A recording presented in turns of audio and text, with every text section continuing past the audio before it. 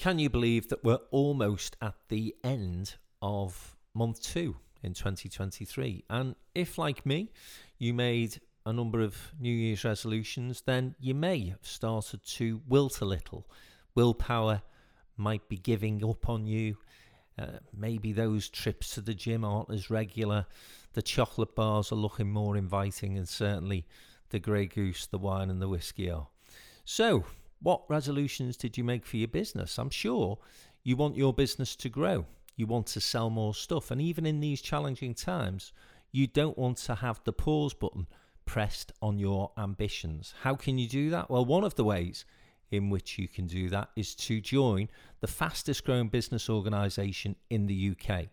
Downtown in Business now has 900 member companies right across the country. We've got offices in the northeast, in the north of England, in the northwest, and in London. And of course, we operate out of the West Midlands, working in Birmingham and Wolverhampton too. It's a great network. We're a friendly bunch. We work hard, but we play hard too. We have a whole host of events, details of which you can find on our website, downtowninbusiness.com. And if you're looking for a network where you will not only be better informed of what is happening in your place, in your region, indeed in your country, but you're also looking to create connections where you can do business and do deals, then Downtown is the place for you. We've facilitated over £2 billion worth of deals during our 20 years of business, and we'd love you to become part of the Downtown in Business crowd. Get in touch, get involved. As I say, we'd love to see you at one of our forthcoming events.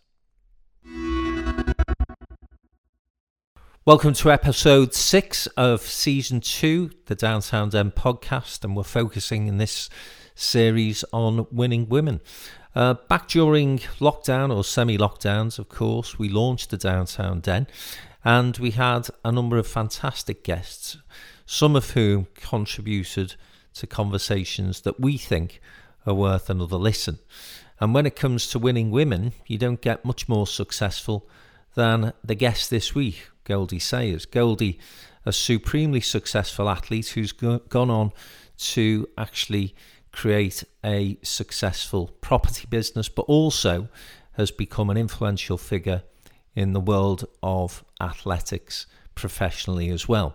So sit back, have a listen to Goldie Sayers, and I'm sure you'll agree, well worth repeating what was a fascinating conversation during those long lockdown days. Good morning, everyone. Thanks for joining us for the latest Downtown Den event, and we're delighted to be joined by Olympian Goldie Sayers, one of Britain's most successful athletes during her time in the sport. And we're going to talk to Goldie about her career, but also her thoughts in terms of what sport will look like post-COVID-19, and many other things besides. And Goldie, lovely to have you with us this morning. Thanks for joining us. No problem. Morning, Frank. Good to virtually see you. Yeah.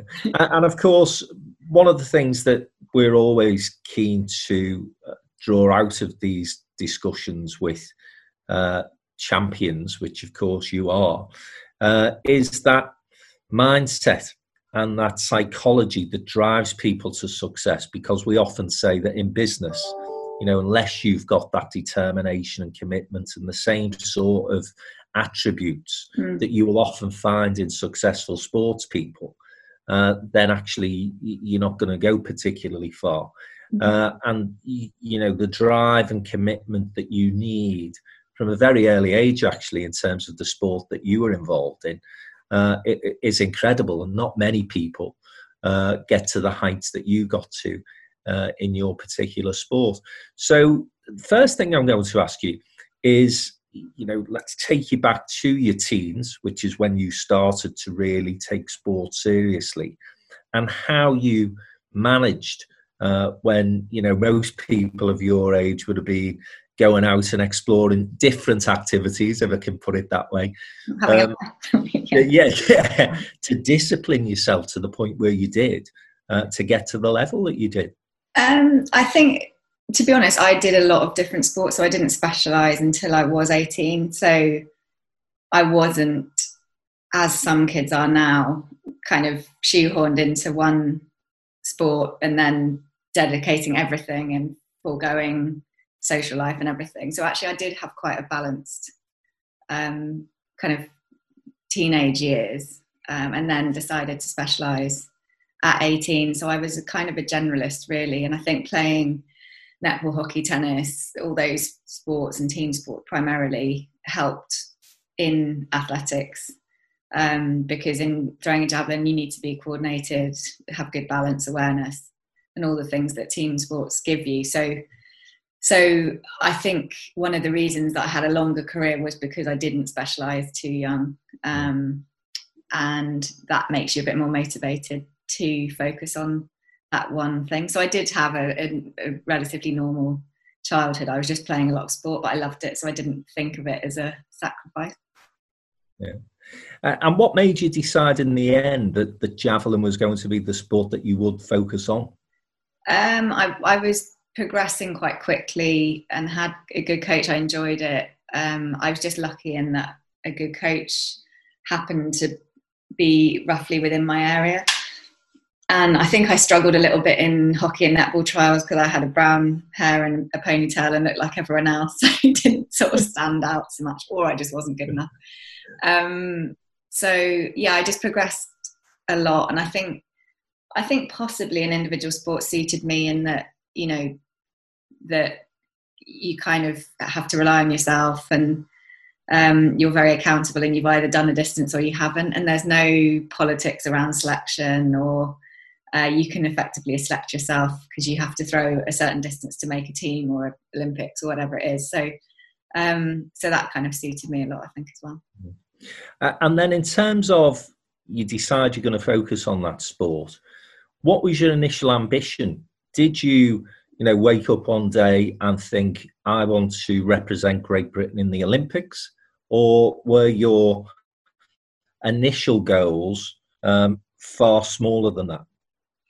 Yeah, I think I remember watching the Barcelona Olympics when I would have been, 10, and thinking, wow, I'd love to compete for Great Britain at sport. And at that stage, I was playing every team sport. And I actually used to watch athletics and think, there is no way on God's earth that I will be competing for Great Britain in athletics, because everyone looks like a complete freak show and so far removed from school sports day. But then obviously I was handed a javelin. I could always throw a ball a long way and just fell in love with it. And then I think when you start, you want to, go to the English Schools Championships. Then I won that, and then had my first England Schools International. Then you want a GB Junior International. And so each time you kind of set yourself a goal, or it's mainly a distance goal really, and a process goal that achieves the best or whatever.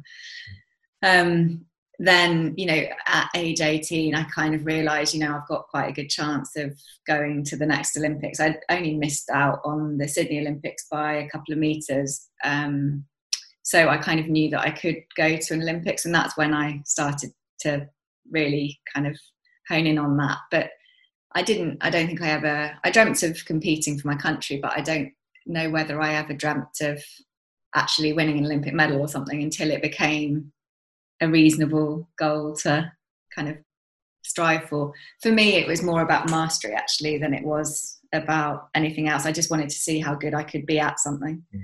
And I feel at the end of my career, I at least tried everything and put everything into it. So I knew I got as much as I could out of it, really. You mentioned that there was a local coach that really helped you decide that javelin was going to be the sport for you. Was that the coach who took you through the early stages of your career, or were there other people that then you started to connect with? Because I think it's important, isn't it, to surround yourself with the right people whenever you want to achieve great things. Yeah. So I obviously started at school. I was given a javelin to take home over the school Easter holidays, which wouldn't happen now for health and safety. And he actually just happened to be passing by a clubhouse at a local, I think it was a county schools competition, and my PE teacher just made him come and watch one throw, and then invited me to train at the club, which I did, and then made a huge improvement. So I'm sure if I hadn't have met him, then I would have plateaued a lot earlier and probably dropped out or something, because it is a technical event and you do need, coaching. And yeah, it's the same in any industry. I mean, now in my business, I employ a coach or two coaches, because you don't know what you don't know, and it stops you making potential mistakes. And yeah, I'm a massive believer in having the right people around you. I mean, certainly in sport, if you want to be in the best in the world, then you need, the best coaches you can find, and best sort of therapists and nutritionists and the whole team. So yeah, no, I'm a big believer in having the right people. Yeah. And just before we get on to what I think is one of the best Olympic stories that I've ever been told, I just want to talk about those early successes, because again, it's very easy, isn't it, to jump to, okay, I was throwing the javelin and then I end up in the Olympics. I mean, what I looked at in terms of your career was just how much you smashed the whole British game. You were absolutely top of the tree consistently. So to get to that level, to be the best of the best in Great Britain, it is some achievement. And as you're going through that journey, what are the sort of disciplines that you required? Because listen, as I say, the Olympics, absolutely fabulous. But I'm sure most people in the country would just be happy to say, well, you will be the best in Great Britain at whatever given thing you choose to be.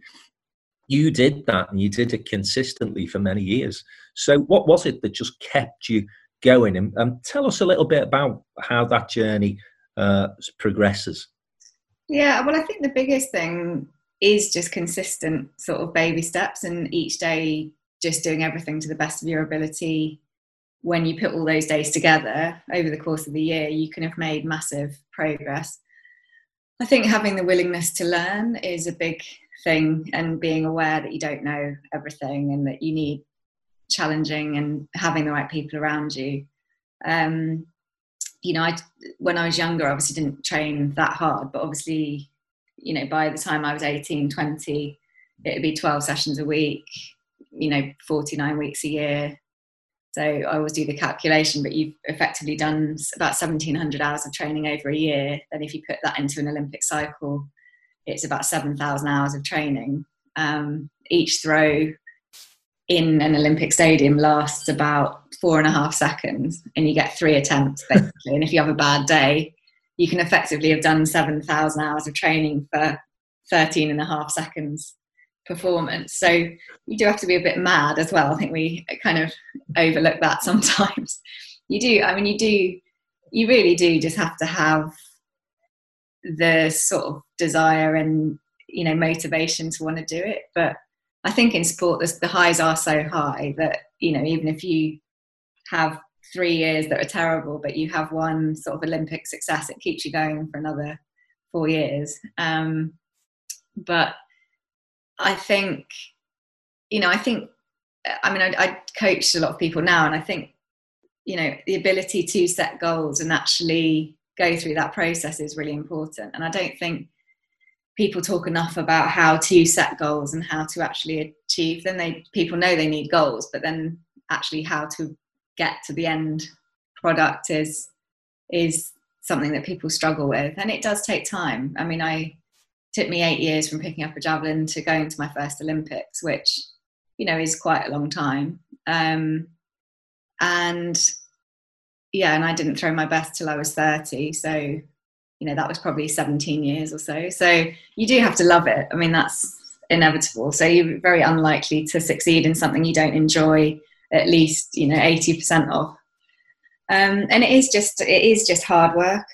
Effectively, that there is no escaping that. There's no sort of overnight sensations. And I think certainly in sport, people talk about talent all the time, but I trained with so many people who were wildly talented but didn't have the kind of the ability to stick with something for long enough or make difficult decisions. I think that's a big part of it as well, knowing when you need to find someone else to coach you or have someone else come into the team, or that sort of thing. So yeah, I think there's a whole host of factors, but I think having passion for what you do is number one, certainly. And again, so many synergies with business there, Yeah. Goldie, because again, you have to freshen your team up. You have to have those goals in place.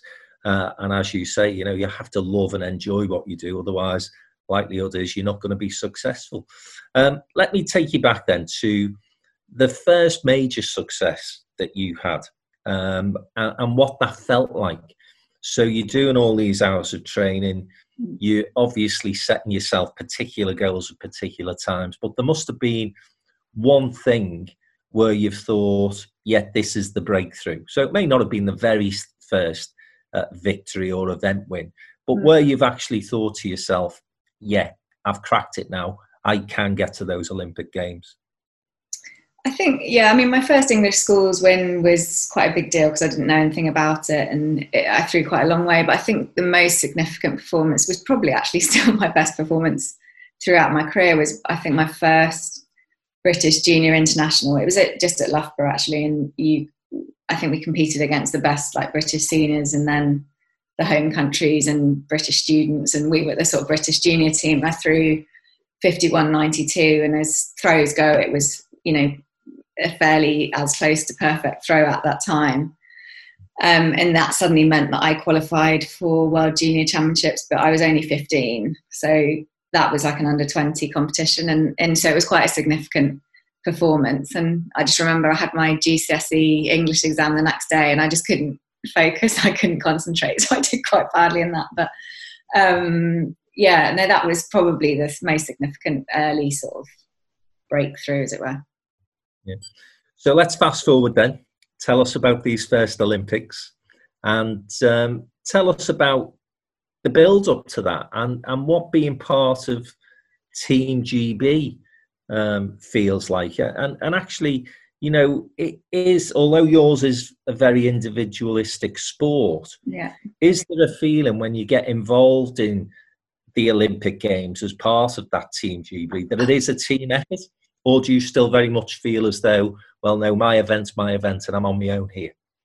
No, it's very much a team. So you're part of, obviously, the British athletics team. And then certainly I did 3 Olympic Games, and certainly around London or just before that, we did a lot of work around one Team GB in that, you know, you're so many different sports teams coming together as one team. And there is power in having a team. So, you know, we all made sure we subscribed to the same sort of values and, you know, made sure we were all wore the same kit on the same day, which is a little thing, but en masse around an Olympic village, it's quite intimidating. Mm-hmm. And, you know, even in the Olympic dining halls, the size of about 2 football pitches at least. So just to be able to spot your fellow teammates, because everyone's got the same similar kit if it's sponsored by Adidas or whatever it is. So, so yeah, there is sort of great, I think, power in the team. My first games were Athens, and you know, I was 21, and it's, you know, it's an incredible experience. I think getting the kit is always one of the biggest kind of highlights of any athlete's career, and they make a really big thing about that now. But yeah, just being on the same team as some of your heroes and experiencing something that really is quite unique. I've always had the habit of sharing with Olympic gold medalists, so I was in Kelly Holmes' apartment in Athens, so I saw her whole winning of, you know, 2 Olympic gold medals, and it's those kind of moments that are quite special. So yeah, it's just an incredibly proud, special moment. The only downside of being an athlete in a way is that it becomes normal to go to Olympic Games, be in teams with these great athletes. And it is quite normal, but it absolutely, you know, actually, and certainly when you retire, you know that it's not normal, but yeah, it's whatever industry you're in, that becomes your new normal. So you don't think you take it for granted, but at the time I think you do, just because you don't know any different. So I think actually coronavirus for athletes could be a good thing in terms of, I always think that an athlete needs a year out just to really appreciate what they do.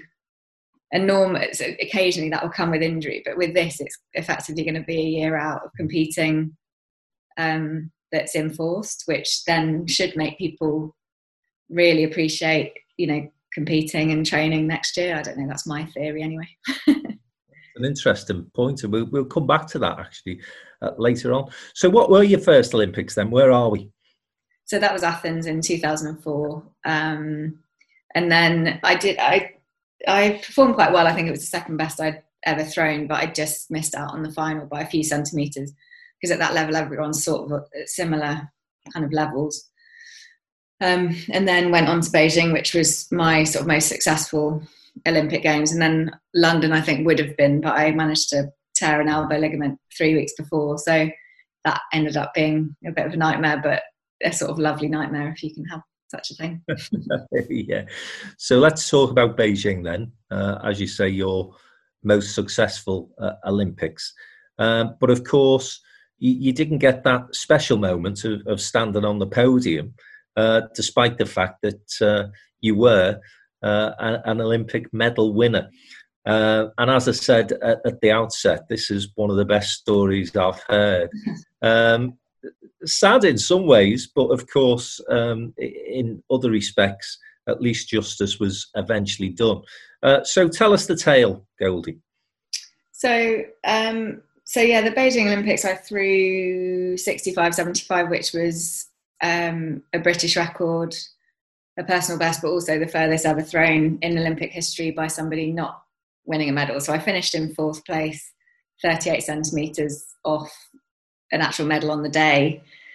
But then, because of effectively all the Russian doping scandal, a girl who finished in the silver medal position, was her sample, I think, was retrospectively tested and found to have basically had a steroid in it. So she was stripped of her medal, but she appealed. So it took years and years. So that was 8 years on. I found out that there was a negative result with a Russian athlete, but then she appealed that decision.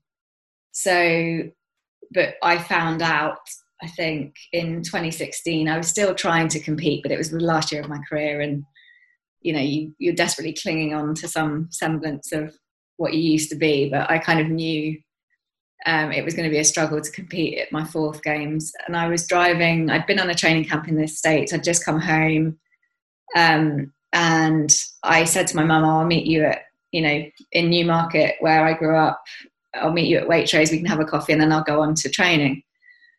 And as I was driving down the M11, I got a phone call to say that a Russian athlete who finished ahead of me had failed retrospective doping tests, so I'd be upgraded from 4th place to Olympic bronze.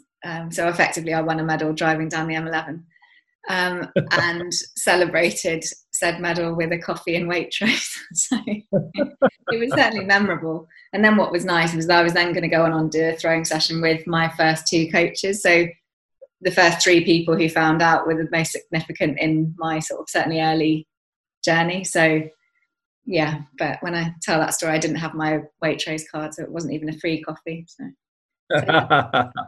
But and they didn't set a little podium up for you in Waitrose so that you could... No, I didn't. I don't think I told the story. It would have sounded a bit odd. And then it was, so that was 2016, and then I actually had it awarded at the anniversary games, so in the Olympic Stadium in London last summer.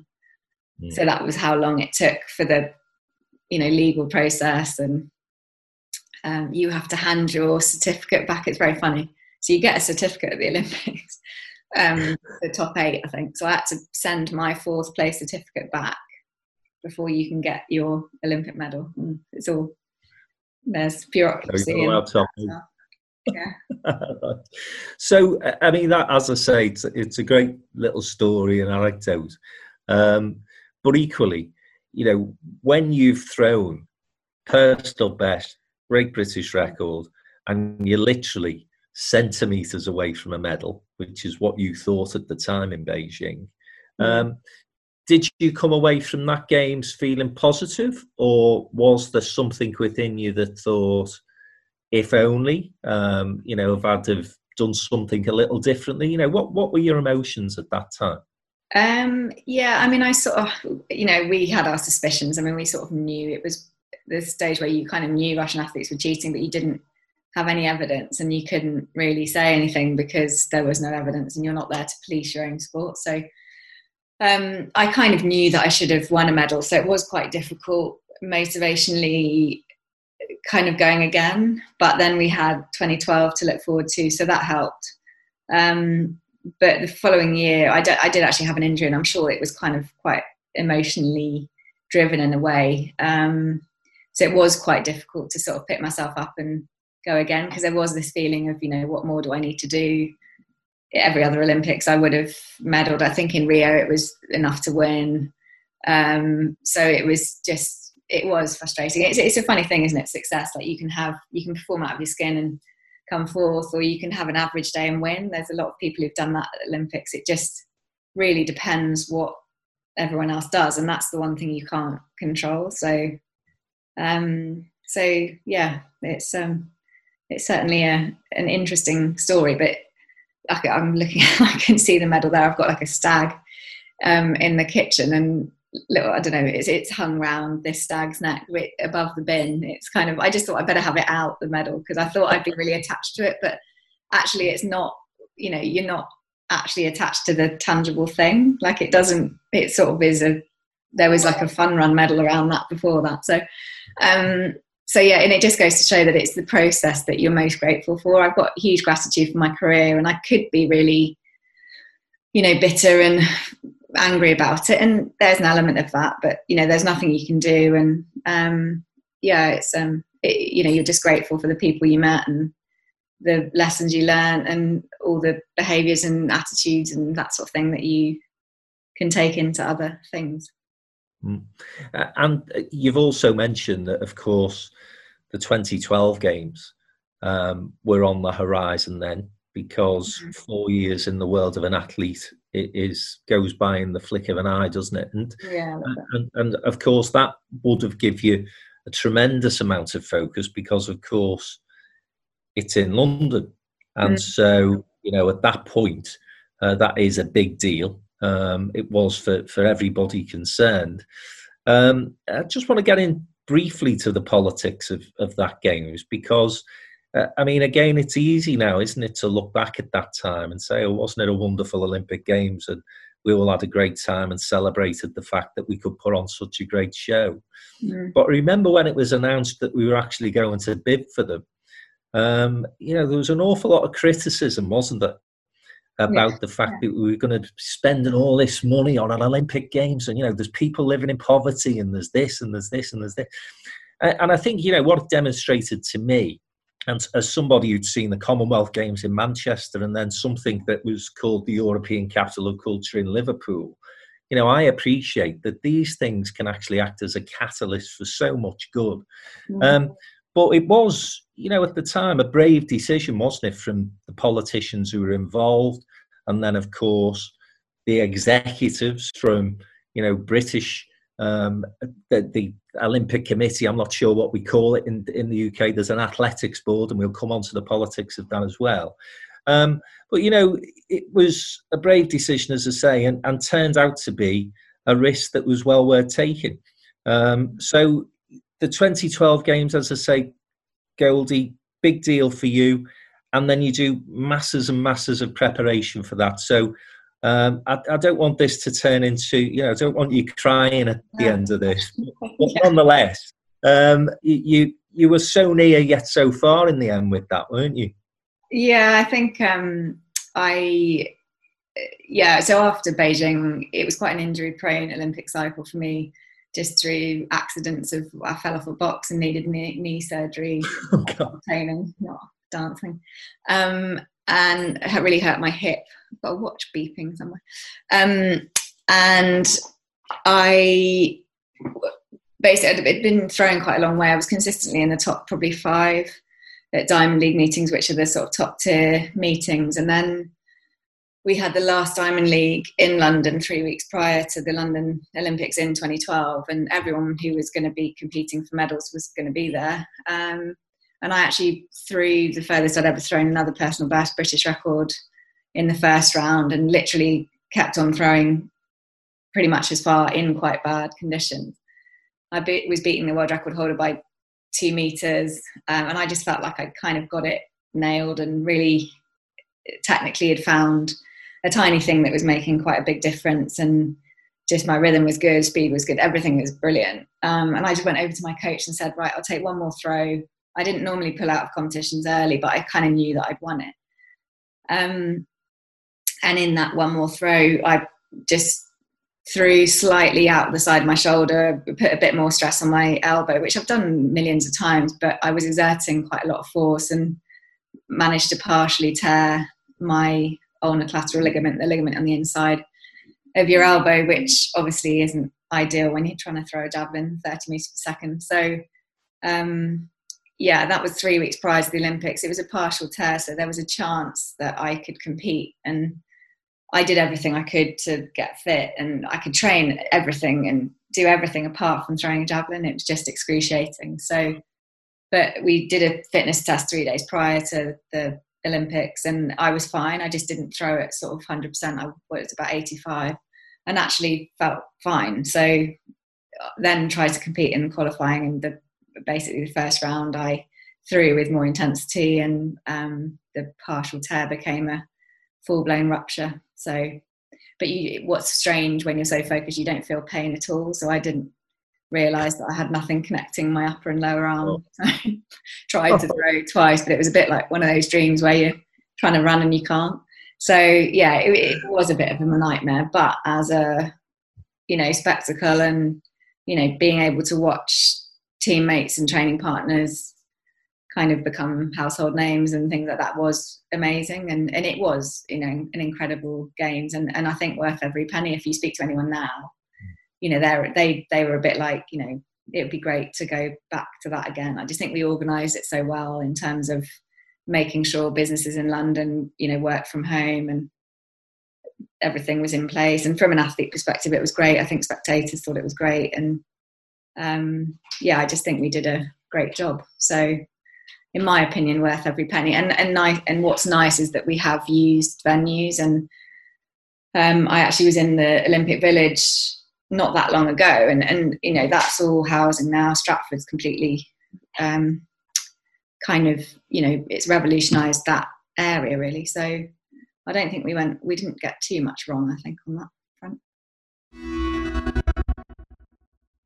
You're listening to a conversation with Goldie Sayers and myself, Frank McKenna. Goldie, of course, was a hugely successful sportswoman in her time. And in September, on September the 7th, in fact, Downtown in Business is going to host its inaugural Business of Sport conference. It's going to be a fantastic event, a day of debate, discussion, looking at a variety of sports, athletics, of course, but football, rugby league, rugby union, cricket, tennis, much more besides. And it's going to take place at the Lancashire Cricket Club at the Emirates Old Trafford. As I say, it's going to be a fantastic event. If you're interested in sponsorship opportunities, then please contact chris.mckenna@downtowninbusiness.com, and he will be able to give you all the details of the fantastic benefits that our sponsors for the day will get. So that's the Business of Sport Conference, Downtown in Business hosting that on the 7th of September 2023 at Emirates Old Trafford, Lancashire Cricket Club. And as I say, it's going to be another fantastic downtown event. Get involved. No, it was a tremendous couple of weeks, wasn't it? And the whole country, I think, did get a boost from it. Apologies to anyone who's eating the breakfast, as Goldie described her injury at that. That really put you off your feet. It's disgusting. I've got a photo of the surgery. So. Yeah. Now, listen, it would be very easy for somebody to go through those experiences that you went through.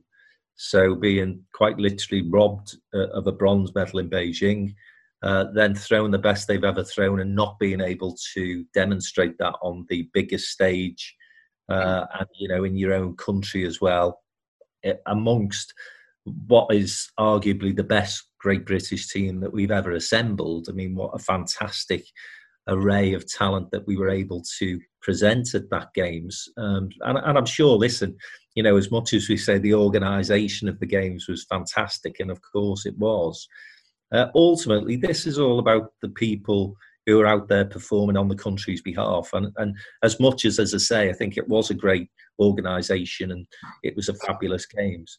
I think the success just added another 50% to it, didn't it? You know, if we wouldn't have won all those medals, I don't think we would have felt quite as good about ourselves.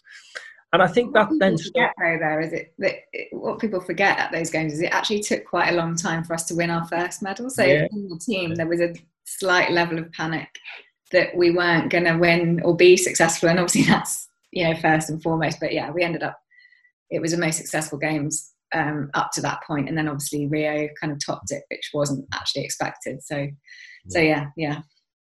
Definitely a few more Olympic medalists than we used to get, certainly.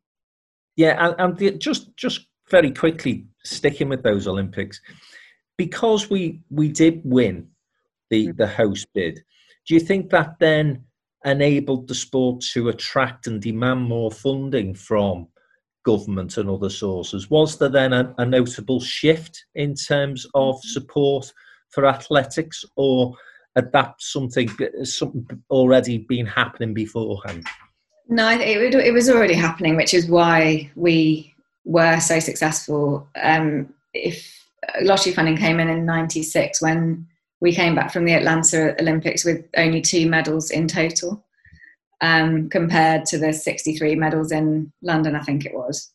So that funding just enabled, you know, coaches to be paid, like the infrastructure to be there, medical, you know, physio support, all the support services that you need to have to be the best you can be. So it was all in place. I think it's not necessarily changed since. It's just, we are very well funded, but I think, you know, I think people enjoy the Olympics and do get a lot out of it. And I think, you know, it's a great way to spend money, although, you know, it is the lottery funding is there for winning medals, most of it. And that obviously we need the grassroots funding as well, which is there too. I think sport is actually very well funded. It's just obviously how those funds get utilised that can be good or not so good, according to who you speak to.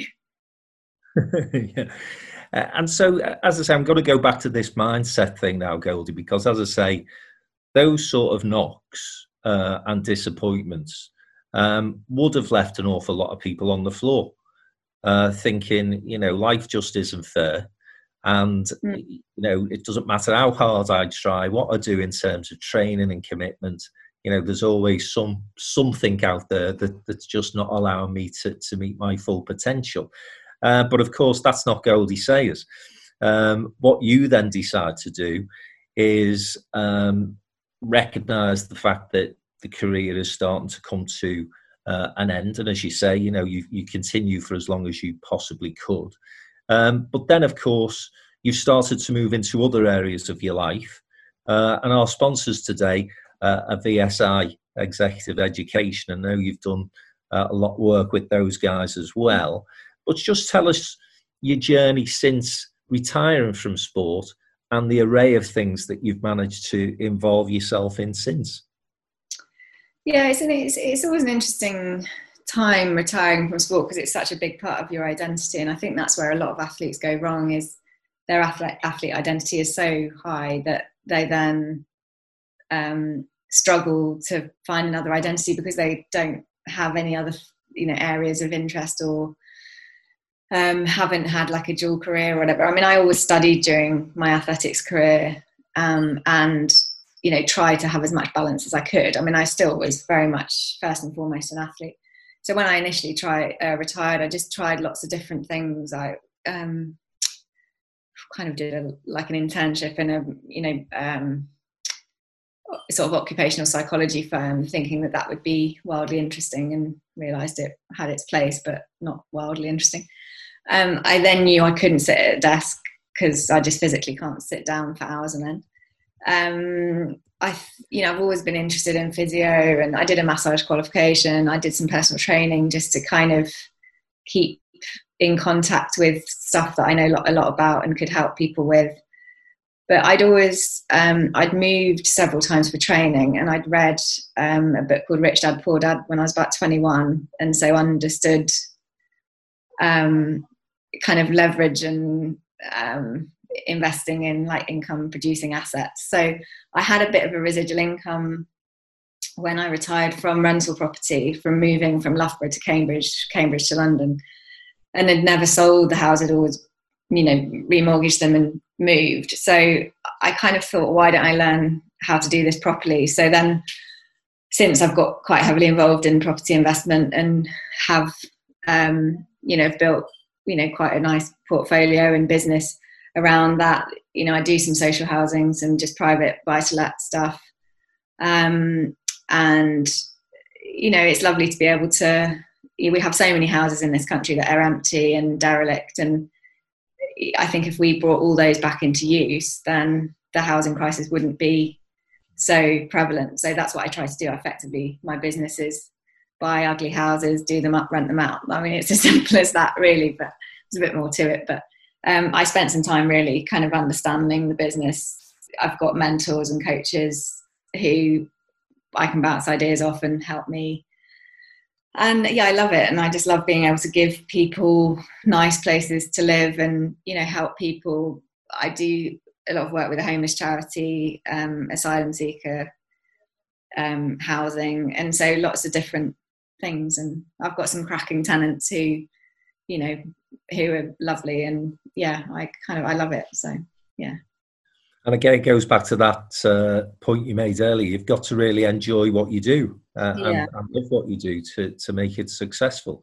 What was the motivation to, at a relatively late age, go back into education? Because that's what the VSI course is. Were there particular things that you wanted to take from that course?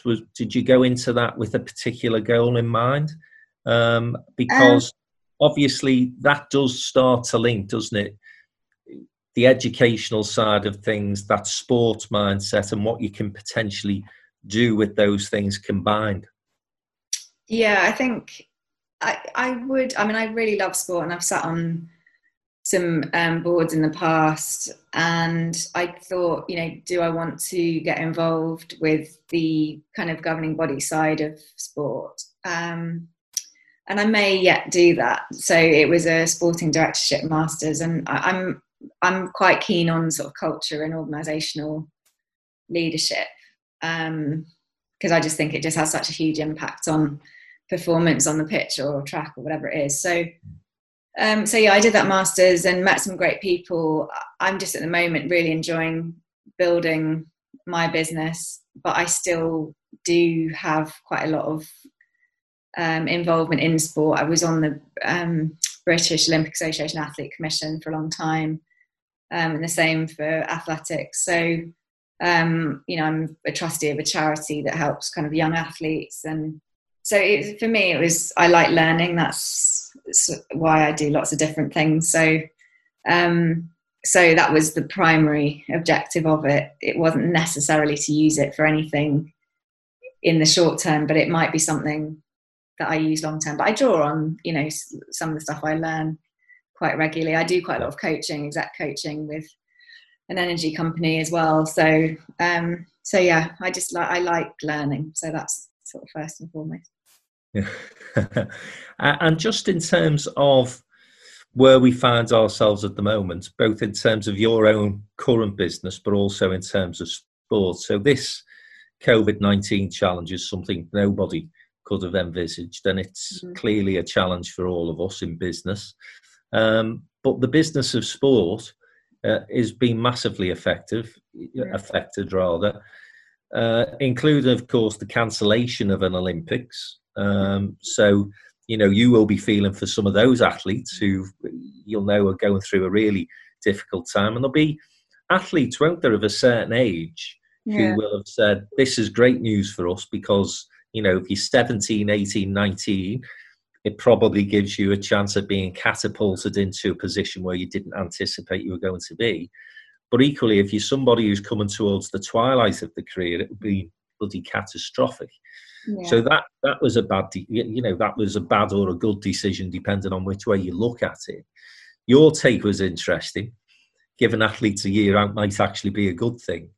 But then again, there's all the financial implications of sporting cancellations, isn't there? Because, you know, more than any other industry sector, I guess, sport relies on those ticket sales, people coming through the turnstiles to watch people compete. Where do you think sport could be by the end of all this? Do you think it will come back stronger, or do you think there's some adaptations that are going to have to be made? I think there'll have to be sort of short-term adaptations, and, you know, I think there's going to have to be some clever things done with TV. And, you know, I think it's interesting how much people or sports fans have missed watching live sport, which is why the Belarusian Football League has done quite well, which people never would have watched before. You know, I think, I think things like cricket potentially, you know, there is a level of social distancing. It's just how you get crowds back into games and when that can happen. But, you know, the only reason we all earn money, or, you know, is to spend it on cultural activities, so sport, music, the arts, and those are the things that make life great. So I think we do need to find some way of reintroducing them. How that happens, I'm not sure, but you know, having nobody in the stadium initially might be the thing, or a scaled down version of the sport. You know, you could have one event, say in athletics, and televise that. There's been some of that happening online, so pole vault competitions between a few athletes in the world who have pole vault beds like at home in their gardens randomly. So I think we just need to get a little bit cleverer about it. But I mean, I think it has to return at some point, but I mean, it's just how long this goes on for, whether there will be a vaccine or whether there won't be. But certainly in the short term, I think for the next year, there's going to be a lot of sort of lifestyle changes. Interesting that, you know, question coming in on the chat here is that point that you just made about sport adapting. And, you know, as an athlete, how much of an impact does the crowd have? You know, that atmosphere within the stadium. Yeah. And, you know, I think it's a great question, actually, because, of course, you know, one of the things that I'm a massive football fan. Yeah. And the idea of watching games on the TV, without the crowd, it seems to be somewhat of an artificial experience. But as a competitor, how much of an impact do you think that will have on players and people who are competing? Yeah, it is an interesting question. I hadn't actually really thought about that, but it is. I mean, it's the only reason that you perform better in competition than you do in training, because when there's no crowd, it's effectively like a training session, because certainly in my event, you're not really being directly affected by your competitors. So I always used to say if my best was 66, if I threw over 60 in training, then that was a great day. I invariably didn't, because you just don't have the adrenaline and the I mean, you could say that this is the Olympic Games, but without a crowd, you just have to then find your own sort of intrinsic motivation and have nothing from outside. So yeah, the atmosphere is crucial, really. And there are certain stadiums which is why football fans don't like athletics tracks around the outside of football pitches, because you do want, as an athlete, you want the crowd to be as close to you as possible, and vice versa, I think. So certain stadiums have better atmospheres than others, even if they look the same. It's quite strange, but there is a massive impact, I think. And footballers, it would effectively feel like a kind of Sunday league game or a kickabout with your mates, I guess, if there's no crowd. But yeah. I wonder actually whether it will be a bit of a leveler. You know, in football particularly, I could see, you know, I mean, I think back to characters that I've been fortunate enough to be in a room and heard speak, and a lot of them will tell you that, you know, an awful lot of the motivation they draw is from the crowd. So, you know, talents such as Gascoigne, for example, you know, I can't imagine when he was in his heyday going into an empty stadium and performing at that level. I just don't think, as you rightly said, that adrenaline would be pumping through his body. But of course, if he comes down, it gives those less better players an opportunity of maybe competing a little bit better against them. Maybe creating something of a false playing field, if I can put it that way. But we'll only know when we see, won't we? And there won't be any difference between a home and away game as well, which is yeah. But yeah, and there are those athletes who do just come alive in the competition side of things, and they're generally your best players. So they tend to be a bit average in training, and it just doesn't excite them. But then they can just turn it on in competition. So you just might not see as much of that, but. Well, we'll see where we go. I'll tell you, here's another good question from Patrick. As a naturally competitive person, how are you staying motivated during lockdown? Having always had an interest in different disciplines, what sports were you getting into before lockdown and look forward to returning to? So anything that you were watching or perhaps even involving yourself in a bit? Yeah, I mean, I watch all sport. It is...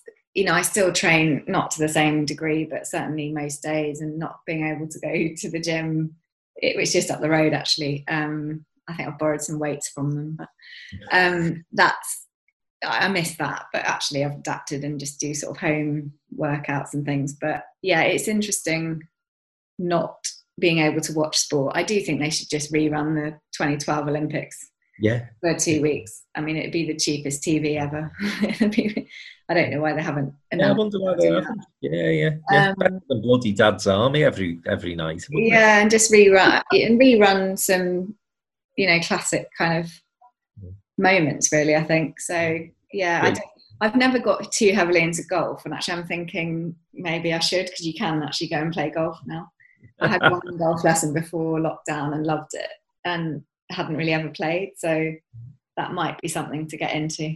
But it is a struggle for me. I am a bit of a doer. I enjoy being busy and doing, and I didn't ever want an office job, and I have found myself sitting at computers quite a lot, which is not my strong suit. So, but I'm doing a course just because you can't do a lot else. So but as I mentioned to you before we came on air, I've actually got to go up to a building project on Friday, which I'm very excited about. It'll be my first time out, because there's been a plaster shortage in the building trade, but I managed to get 250 kilos off a builder friend, so I'm driving that up north. But that's excitement these days. So yeah, I think it's a good opportunity though for people to just sort of look at what they want to improve on, or what they're not doing in their life that they could be, and just and see how they want to live life moving forward. I think a lot of people will be working from home, and the companies have realised that perhaps they don't need massive offices, and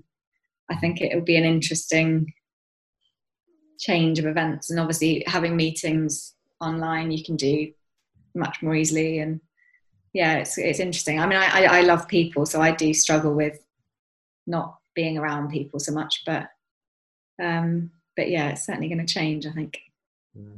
It'll be interesting to see, Goldie, I think, because I think in the initial sort of 3-4 weeks there was that little bit of it was a bit of a novelty, and people saying, isn't this great, I can meet people online, and I can just go into the kitchen and make a cup of tea, and it's lovely seeing the kids.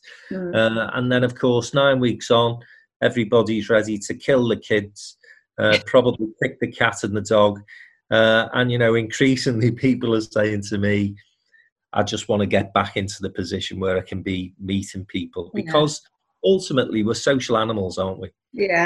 So as great as this is, and I can see that if I've got a meeting in London where ordinarily I may have jumped on a train and then come back same day, I won't feel as bad now suggesting to somebody a Zoom call. But equally, I don't think that there is any substitution for that personal contact. And, if you're the sort of person that you are, I can imagine that you're desperate to get back to that more than anything else, just seeing people, meeting people and getting out and about. Yeah, I mean, in my business, I actually can't do from home really. So I do have to be out and doing viewings and making sure refurbs are going on, and making sure builders are happy to work, because you can't force people to work, but most of them are doers and they have hated not doing. So yeah, it's an interesting time. I think people have probably realised that family life is much more important, and I think from a housing perspective, it'll be interesting to see how many people decide that living out of London is, why are we living in a flat without a garden and that kind of thing. Yeah. So I wonder how many people will move. I don't know. Yeah. It'll be interesting to see. Yeah, that will be interesting. I think property game in particular is going to be interesting, isn't it? Because great point about commercial space. Do people need the big offices? Yeah. And then, of course, city centre living, which has been highly promoted for the past decade or more. As you rightly say, if people are stuck in flats or houses with no gardens, which is prevalent in London. There's a lot of houses don't have gardens with them, and London, of course, was the first place to really be hit with the virus. So we'll see. There may well be a mindset change in that respect. Final point from me, Goldie. It's been great to see you as always, and some great insight into, as I say, the mindset of somebody who's achieved great things, both in terms of your athletic career, but now in business as well. You mentioned earlier that you may at some point think about going into more of an executive side in the world of sport. And I know there's been a big debate in recent times about how athletics is managed in this country.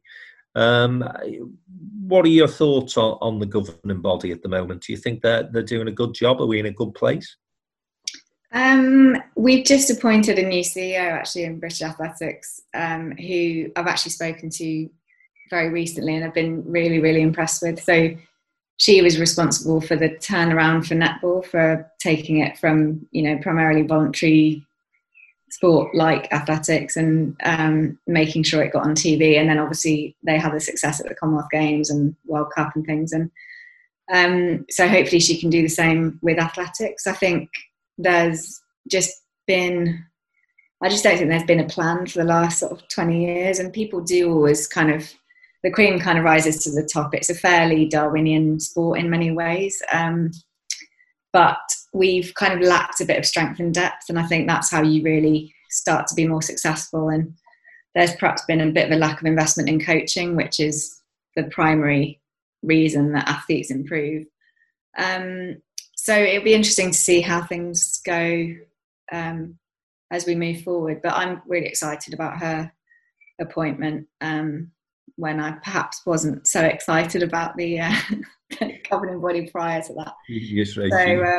So I think it's kind of an interesting time. Okay. Well, on that positive note, I'll say thank you very much for joining us this morning, Goldie, and good luck for the future. Hopefully we'll be able to get you to a live event. Well, It'd be great to see you again. So thanks very much for this morning.